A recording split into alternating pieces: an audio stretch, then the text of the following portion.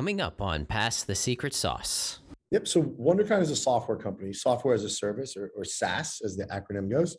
And we are what we can best be described is a marketing operating system. So we allow marketers at an e-commerce company or a media company or a travel company to be able to deliver one-to-one messages on their site. So think of everything that we do as being almost like a veneer over the client's website.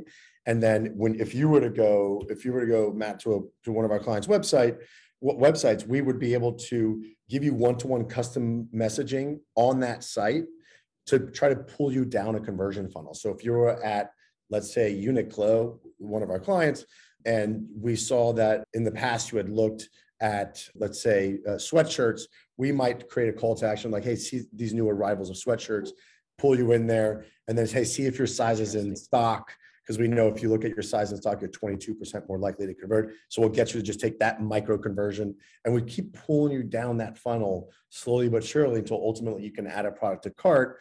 And then if you abandon at any point in that journey, even if after you've added something to cart, if you leave the site, if we know that we have permission to send you an email, we'll tell Uniqlo, hey, Uniqlo, send Matt an email, tell him he had looked at these products and here are these other products that go great with it, or these are the products he left in his cart to get you to convert. And so it's these one-to-one messaging at scale on websites through triggered emails. That's considered a trigger email if you conduct a behavior that would then send the email to you, and through text messages as well. Welcome to the show. I'm Matt Shields. On Pass the Secret Sauce, we unscramble the life stories, skills, and secrets from the most wicked smart minds and interesting people to uncover their experience and recipes for success that will help you get an edge on your own life. My goal is to help you rein in on the chaos that life throws at us by learning from other high achievers. If you're new to the show, we have episodes with founders, CEOs, investors, and leaders. So if you like to learn and are motivated to improve your life, then kick back and listen to our guests pass their secret sauce. Today on Pass the Secret Sauce, we have Andres Moran, who is the GEM of the digital media vertical at WonderKind.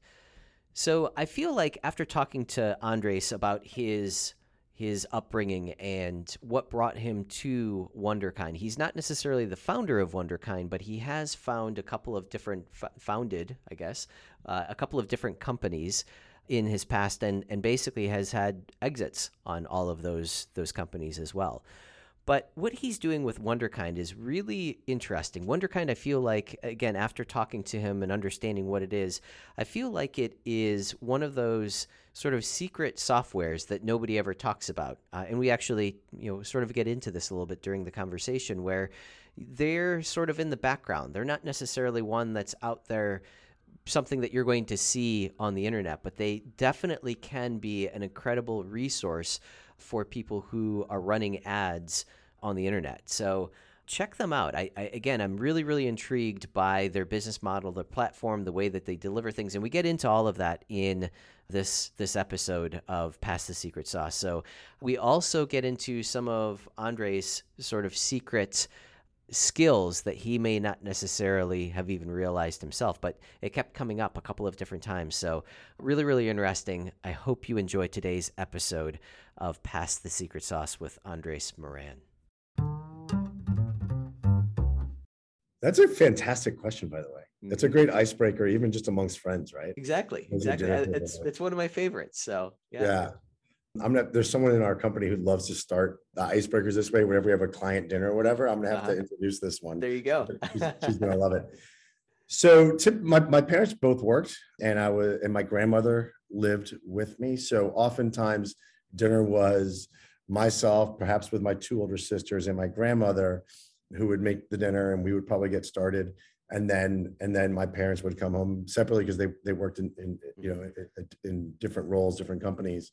But my dad was a advertising salesman for first Telemundo, which is a Spanish language television station, and then with Univision, and my mom was a teacher, and then after teaching, she then had her own mortgage company. So they would come up different times, and I think I do remember them coming home always pretty stressed. I found it's interesting looking back on it now because I have my own two children. And when I come home, I try to be happy, even though I'm very stressed out, and make sure that I give all to the kids and I don't bring any stress home with me.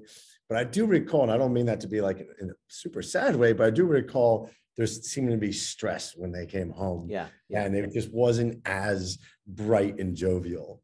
But yeah, oftentimes my grandmother was there. She was, I was always very close with her. And what were some of the things that you guys would cook together?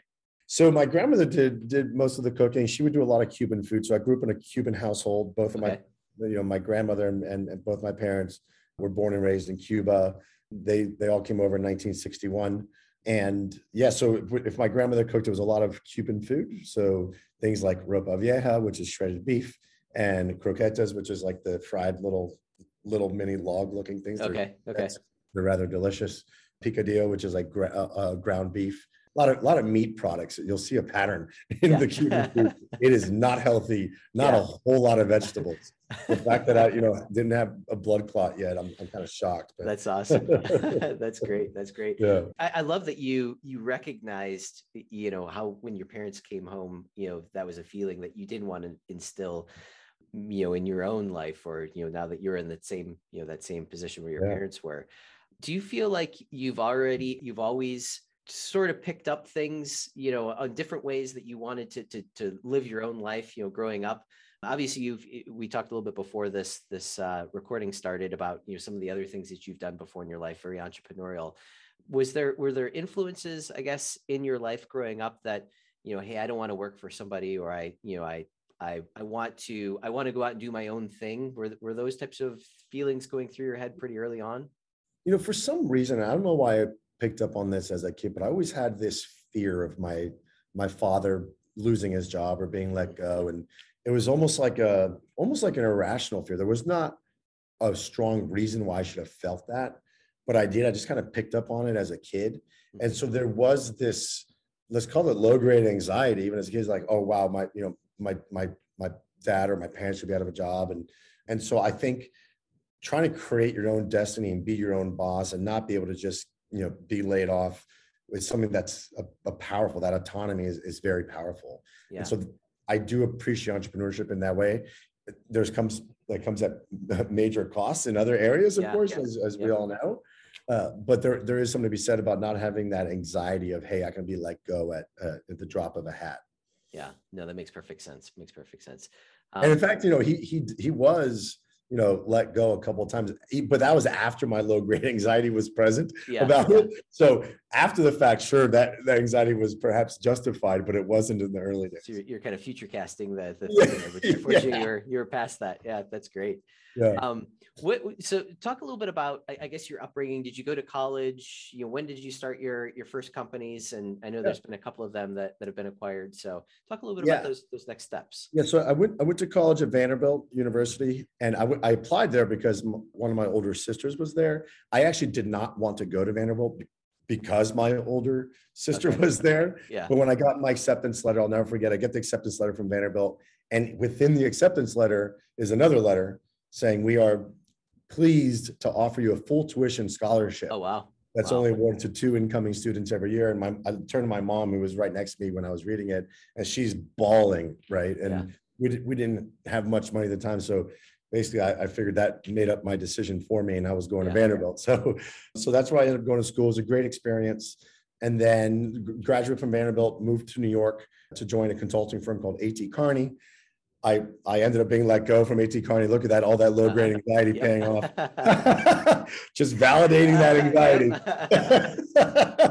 And at the time I was dating someone, and she said, why don't we just go backpack the world for a year? I said, let's do it. So I went, it was a month. Actually, we planned this a month before 9/11. We were supposed to fly out 9/12. Oh, wow. But because all aircraft was grounded for about a week or 10 days, I don't know if you remember that. Yeah. So we didn't leave until like somewhere like September 20 something. But then I went backpacking for a year. She ended up breaking up with me a few months later, telling me she wasn't in love with me anymore, and broke my heart. But I continued going and ended up being still on the road. That's great. Yeah. Ended up being, arguably one of the best experiences of my life. I made very dear friends that are still some of my best friends today. It was, a very That's amazing. defining experience for me to Yeah, do that's that amazing. travel. That's on my list of things to do. I'd love to just, that's the way I travel. I don't bring luggage, whatever can fit in my backpack. That's the way I do it. I Yeah, get yelled at it for all the time. I just went to a wedding 2 weeks ago. I only brought my backpack, had good to, for you. bring the suit and everything and figure it all out. But yeah, no, I love to travel. So I love that you've done that. Very, very Yeah, cool. yeah, it So, was so what fantastic. happened? What happened next? You did your travels and then, coming back, or maybe you even started things when you were still traveling. I don't know. So came back after that year, and I began working for my dad's company at the time. He had started a concrete company, so I was working with him. And while I was working with him, it was in Miami, which is where I grew up, and my sister was working for my mom's mortgage company, and so it was like just one big family affair type of thing. And I remember, and that was the sister that had gone to Vanderbilt. Yeah. And I said to her one day, because I was looking around Miami, all these people had tattoos, and I thought, well, someday these people are going to regret having all of these tattoos, and they're Yeah. going to want them removed. So I said, why don't we get into the tattoo removal business, like maybe a laser tattoo removal business? Yeah. And she said to me, she's like, I don't really know anything about laser tattoo removal, but I'll tell you what, a friend of mine in Atlanta named Marshall runs a medical spa where they do laser hair removal and is doing really, really well. I was like, that's interesting. I've never heard of that. Let me start to do my homework on it. I began to do my homework on it and realized that the reason one of these didn't exist yet in Florida was there was a gray area in the regulation. Okay. So medical spas existed in Atlanta, which is where Marshall was. They existed in other parts of the country, like in California and in New York. And there weren't any in Florida or in Miami more specifically. And I thought this is a perfect market for a medical spa. People have disposable income. They're super vain. Sorry for any listeners in Miami. I mean, born and raised there, so I feel like I can get away with that kind of comment. Their skin is exposed. So yeah, let's get into that business. And my sister and I went into that business. We brought on Marshall as kind of like a co-founder so that we could come in really high on the learning curve.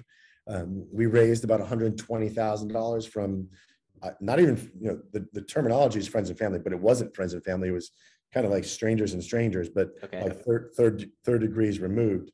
And then we ended up starting the first ever medical spa in Florida. Wow. Called Sutera. And we did really well. I made mistakes, plenty of them. One of them was, we did really well early on in the first few months. Revenue, we got to $60,000 in monthly revenue on month 3. Nice. Yeah. And wow.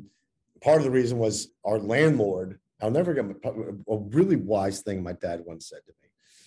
So our landlord, we had a nice building where we leased the Sutera, like was one of the units in the building. We were next to a Subway, next to a Payless shoe source, next to a Sprint store. It was a new little strip center right on Highway 1. And on the side of the building was a big blank area. And I asked I spoke to the landlord saying, hey, what's gonna be done with that space? He's like, well, there's not gonna be a tenant in there for a little while. Would you like to hang like a drape, like a billboard over that empty space overlooking Highway 1? I was like, no, we don't want to do it. That's okay.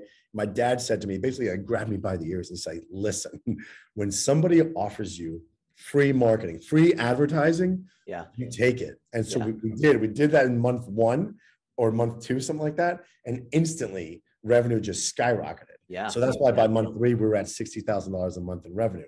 So anyway, we got there quickly, but I did something very foolish, which was take the money that we've been making and all of a sudden started making distributions to our investors. Yeah. As opposed to keeping the money and growing the business and opening up other locations. Since there was no other show in town but us, we should have opened up half a dozen other locations as fast as we could. Yeah. My ego got in the way and said, no, I want to show these investors, hey, that they made a good bet with me and with us. So here, started making distributions, and it was just a very silly idea because by the end of the year, we had plenty of competition in there just nipping at our heels. Yeah. No, that makes perfect sense. How quickly do you think you could have scaled? Do you think you could have done 5, plus units that quickly? I mean, I think what we would have had to have raised more money because we wouldn't have had enough free cash flow to have funded that from the operations of the one unit. But I think showing those early signals, we could have gone to our existing investors and of course new and larger investors and probably raised, a few $1 million if we were that ambitious and really blown it out. And taken a stronghold in that market. Yeah. So I would have done it way differently if I could go back in time. Yeah. Yeah. Yeah. And so that business, I believe you said, was acquired at some point, correct? It eventually was. It was acquired in 2011 Mhm. by a competitive medical spa. Excellent, excellent. So then your next jaunt, were you kind of getting burnt out of that business, or I sort of was. disenfranchised with it and looking for something else? Yeah, it's interesting. I was eager to get back to New York. Yeah. And so by even after just a couple of years of operating the business in there as a manager and all the other competition started coming in, I did start to get kind of fatigued with it and bored with it. And I was ready for something different, something bigger, something to elevate myself in my career. So I applied to Columbia Business School in New York and I got in. So Mhm. then I ended up going to Columbia Business School. My sister continued to manage that spa while I was in business school. And then while I was away, there was almost like a coup of our employees at that spa, like a Ah, coup against my sister as the manager. wow, wow. And unfortunately, it was bad. They were all going to basically walk out. Yeah. And it was tough because I'm getting real like kind of intimate here. I'm I hope that's okay. But Oh, absolutely. when I left to go to New York, my sister felt like betrayed. She felt like I was Sure. leaving, right? Even though I was going on to what I felt was the right move for me and all that, she just felt like I was leaving her behind. And so there was some strain in our relationship Yeah. for a period of time.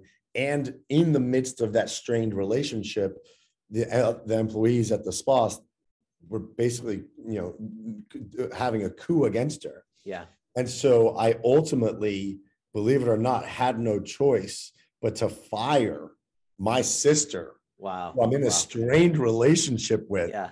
while Yeah. I'm in New York, and she's pregnant. Oh, I mean, jeez. it's just crazy. Wow. It was a dark time. We got past it, but Yeah. man, that was not fun at all. That is Yeah. incredible. Wow. It was Yeah. horrible. I mean, it was. Yeah. But the entire business, like the business, would have just gone kaput. It was a really dire time. We did our best to take measures before, of course, needing to fire her, but ultimately that was what needed to happen. Yeah. And she was the reality of the situation is she ultimately then was tired of managing it as well and wanted to Yeah. change. I think she would have liked to have left, of course, on her own terms, Yeah. clearly, like most people would. Yeah.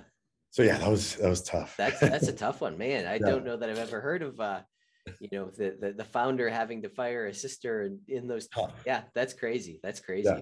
crazy. So you've started a couple other businesses. They've been acquired as well. So you've done this a number of times, and then now you're at Wonderkind, and Wonderkind was you were basically brought on to build the business unit within Wonderkind. I guess talk a little bit about what Wonderkind is, and then what your specific business unit is. Mhm.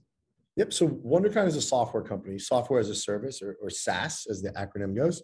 And we are what we can best be described is a marketing operating system. So we allow marketers at an e-commerce company or a media company or a travel company to be able to deliver one-to-one messages on their site. So think of everything that we do as being Uh, almost like a veneer over the client's website. And then if you were to go, Matt, to one of our clients' websites, we would be able to give you one-to-one custom messaging on that site. Vertus Technology is a custom business software solution provider. Are you tired of manual entry into an old system that creates more work than it helps? Does your company suffer from constant pain and frustration around its business processes? Do you spend a lot of time and money trying to hunt information down or figure out what is happening in your business? Vertus Technology can help solve all of this. We evaluate your current processes and then create custom software or mobile apps to automate and streamline your business process, eliminating a lot of those pains and frustrations. Unlike other systems, our goal is to digitize your current processes and systems so that your staff's learning curve is very small. If you're ready to take your business operations to the next level, give Vertus Technology a call today. To try to pull you down a conversion funnel. So if you're at, let's say, Uniqlo, one of our clients, And we saw that in the past, you had looked at, let's say, sweatshirts. We might create a call to action like, hey, see these new arrivals of sweatshirts, pull you in there, and then, hey, see if your size is in stock. Because we know if you look at your size in stock, you're 22% more likely to convert. So we'll get you to just take that micro conversion. And we keep pulling you down that funnel slowly but surely until ultimately you can add a product to cart. And then if you abandon at any point in that journey, even if after you've added something to cart, if you leave the site, if we know that we have permission to send you an email, we'll tell Uniqlo, hey, Uniqlo, send Matt an email, tell him he had looked at these products and here are these other products that go great with it, or these are the products he left in his cart to get you to convert. And so it's these one-to-one messaging at scale on websites through triggered emails. That's considered a trigger email if you conduct a behavior that would then send the email to you, and through text messages as well. That is really cool. Yeah, it's phenomenal. We're a 700-person company growing 40-50% a year, doing 9 figures in revenue and hoping to, potentially IPO at some point in the next 12 to 24 months. So it's going really well. So the initial, I guess, pop-up, if you will, or the initial notification that the person gets, is there a way that you're like looking to see, is there a cookie that you're basically tapping into that says, oh, that this person likes this, this, and this, so you should show them this, or how does that work? So we do leverage cookies, and cookies supplement our own identification capabilities, which, I can't get too much into it, not out of any concern, but frankly, because it's out of my wheelhouse. There are like non-PII, non-personally identifiable signals that we can go off of to create what we call a BXID, which is our own identifier. And then it allows us to basically refresh a cookie. And it's basically like refreshing like a first party cookie is what it is. Interesting. Yeah. So then, when you arrive to the site, we're able to say, hey, do we, in the session, do we know, can we send this individual?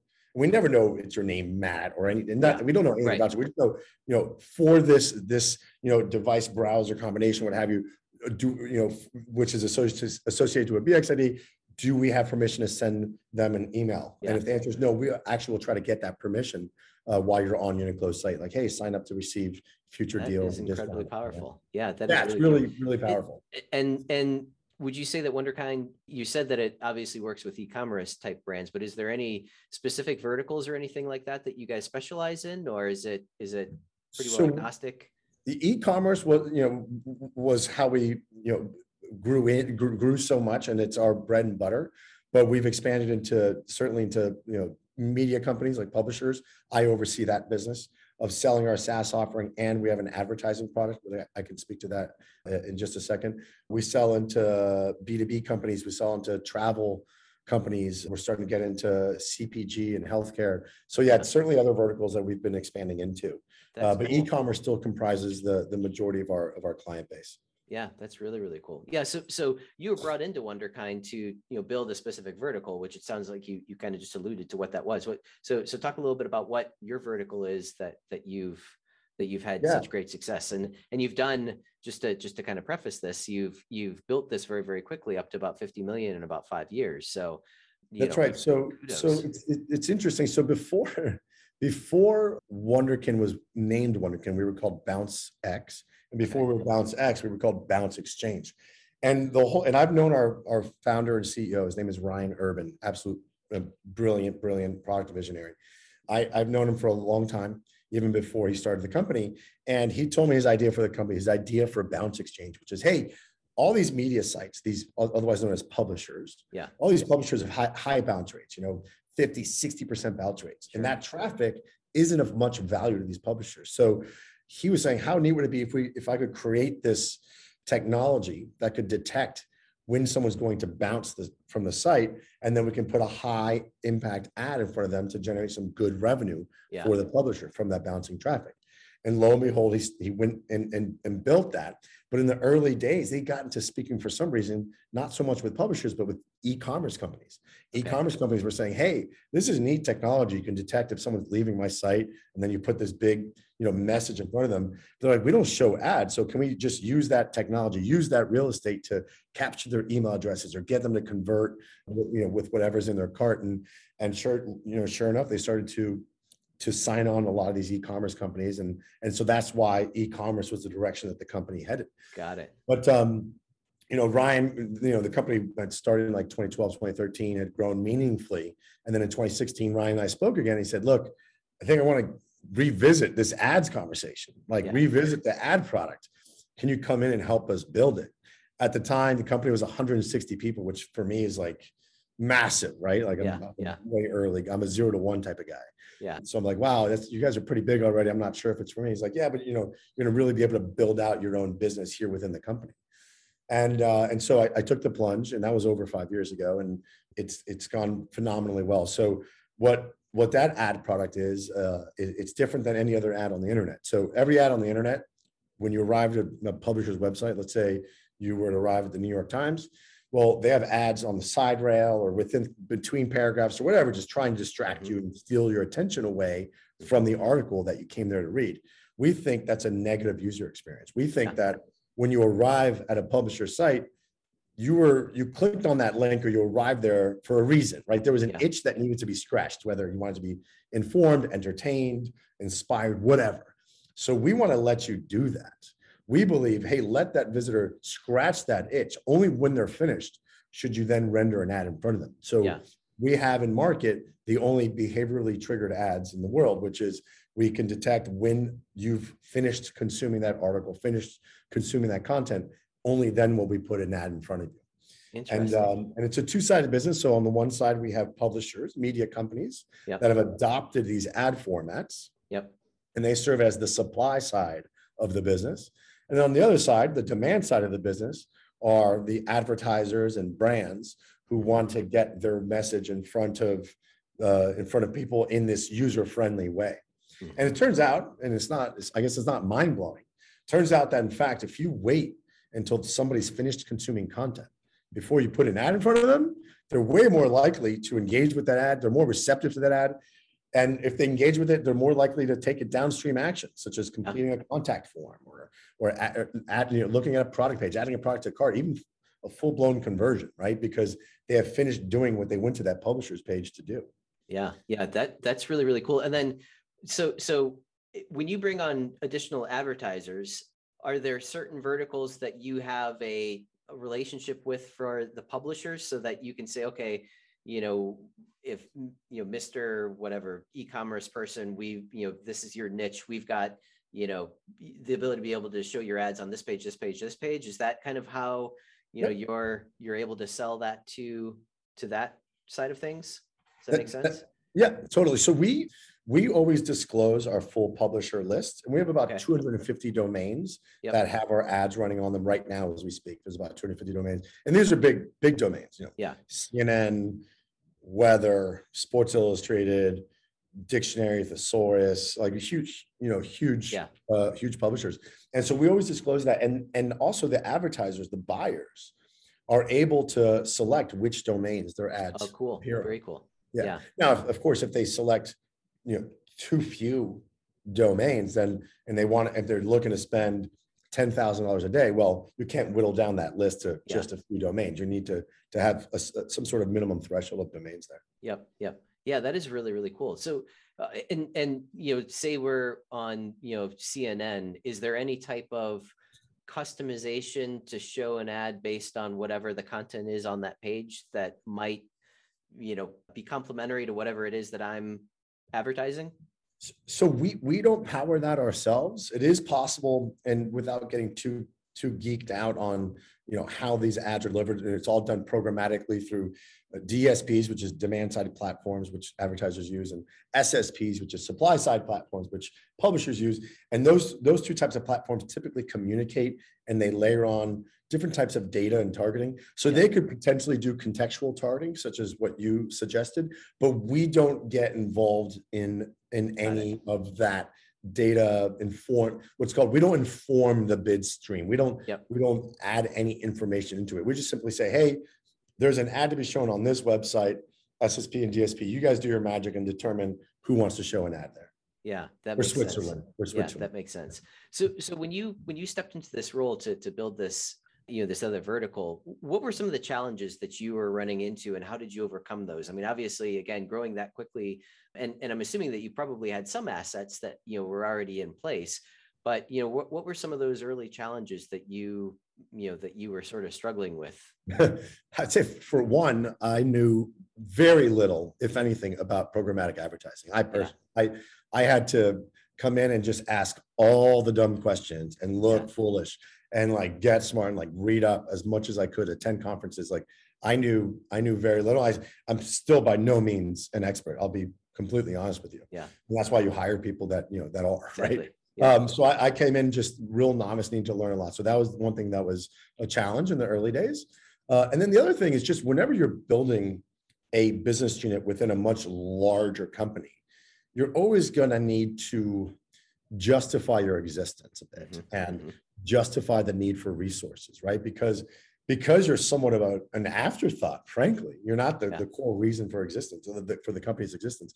You need to just remind them, hey, and sell them the vision. This is what we can become. And hey, it's a slow go. Be patient. We're going to get there. We're going to get there. I remember there were conversations, and even in the first like year and a half, 2 years, I wasn't privy to these, but I was told about them that certain executives were saying, hey, do we want to keep investing in this advertising business? And our CEO, Ryan, said, absolutely, I believe in it. I believe in it. And thank goodness. I mean, he was right. We're generating really strong revenues at really nice margins, and it's growing just incredibly fast. So it's a meaningful part of the company. It's still, we're still not 50% of the company's revenue. sure. But we're well into double digits of the company's revenue. So it is meaningful.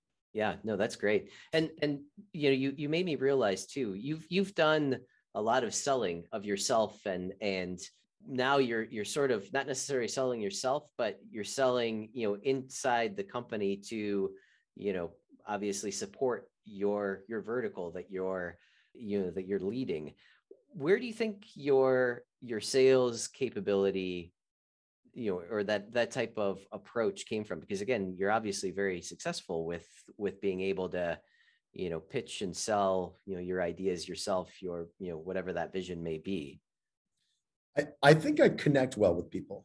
And I think I consider myself emotionally aware and Yeah. emotionally intelligent. So I'm able to connect with people on that level. And so and I don't, and it's not in any, it's just not, I mean, I am like that in my personal life. I've always been that way. It's just, Yeah. I love people and I love being around people. I'm your typical like extrovert, outgoing person. Yeah. And I do care about people deeply. So I think I'm able to sell them on that and get them to want to see me succeed and to want to help me because I like them and they like me, right? Yeah. Not everybody likes me. There's certainly Right, plenty of right. people, that don't. Let's be crystal clear. Yeah. But for the most part, especially where it matters, people do tend to like me. And I would say in the early days too, one of the challenges is, the folks on our team also felt like the black sheep in the company. Yeah. And so I think managing those emotions of like, you're still vital to this company. You're very important and we're going to build something big together. Just like hang with us. Because if they're not feeling that love from the rest of the company, I need to be providing that love to that team. And so Yeah. for the first, several years, that was the case, was like, let's hang in there. We're getting there. Unfortunately now, actually some people still feel like we don't fully get, I don't necessarily agree with these folks, but some people on my team still don't think we fully get the attention or resources or love that we deserve. I don't necessarily agree with that, but I think those are just, I think that's scar tissue from the early days, to be honest. Yeah. That could be. And it's, again, interesting, kind of bringing it full circle again. You are very in tune with people's feelings and emotions. I mean, even, again, going back to when you were a kid, having that, sort of that intuition of, this is the way that my parents are walking in the door and feeling. And, now you're able to pick that up in your team members too, and you're being able to support that. So yeah, really, really, really cool that, you're able to, identify and pull those types of things out and then act on them as well. So Thank you. yeah, very, very cool. Yeah. So if people want to learn more about Wonderkind, or is your division part of Wonderkind? Is that all one platform? It is part of Wonderkind. So if they were, our website needs a bit of an overhaul, so I will apologize a little bit in advance. We need to revamp it, but our website is wonderkind.co, and Wonderkind is WUNDERKIND, wonderkind.co. And if anyone wants to contact me, I'm more than happy to chat with anybody about this kind of stuff. I'm Andres, which is ANDRES at wonderkind.co. Yeah, this is really cool. I've never heard of this type of technology. So yeah, very, very Yeah, cool. we're behind the scenes oftentimes. Like, I don't know if you remember that. I'm kind of dating myself, but maybe you'll remember this. Remember that commercial back in the day of BASF, and they would say, "We don't make a lot of the products. Yeah.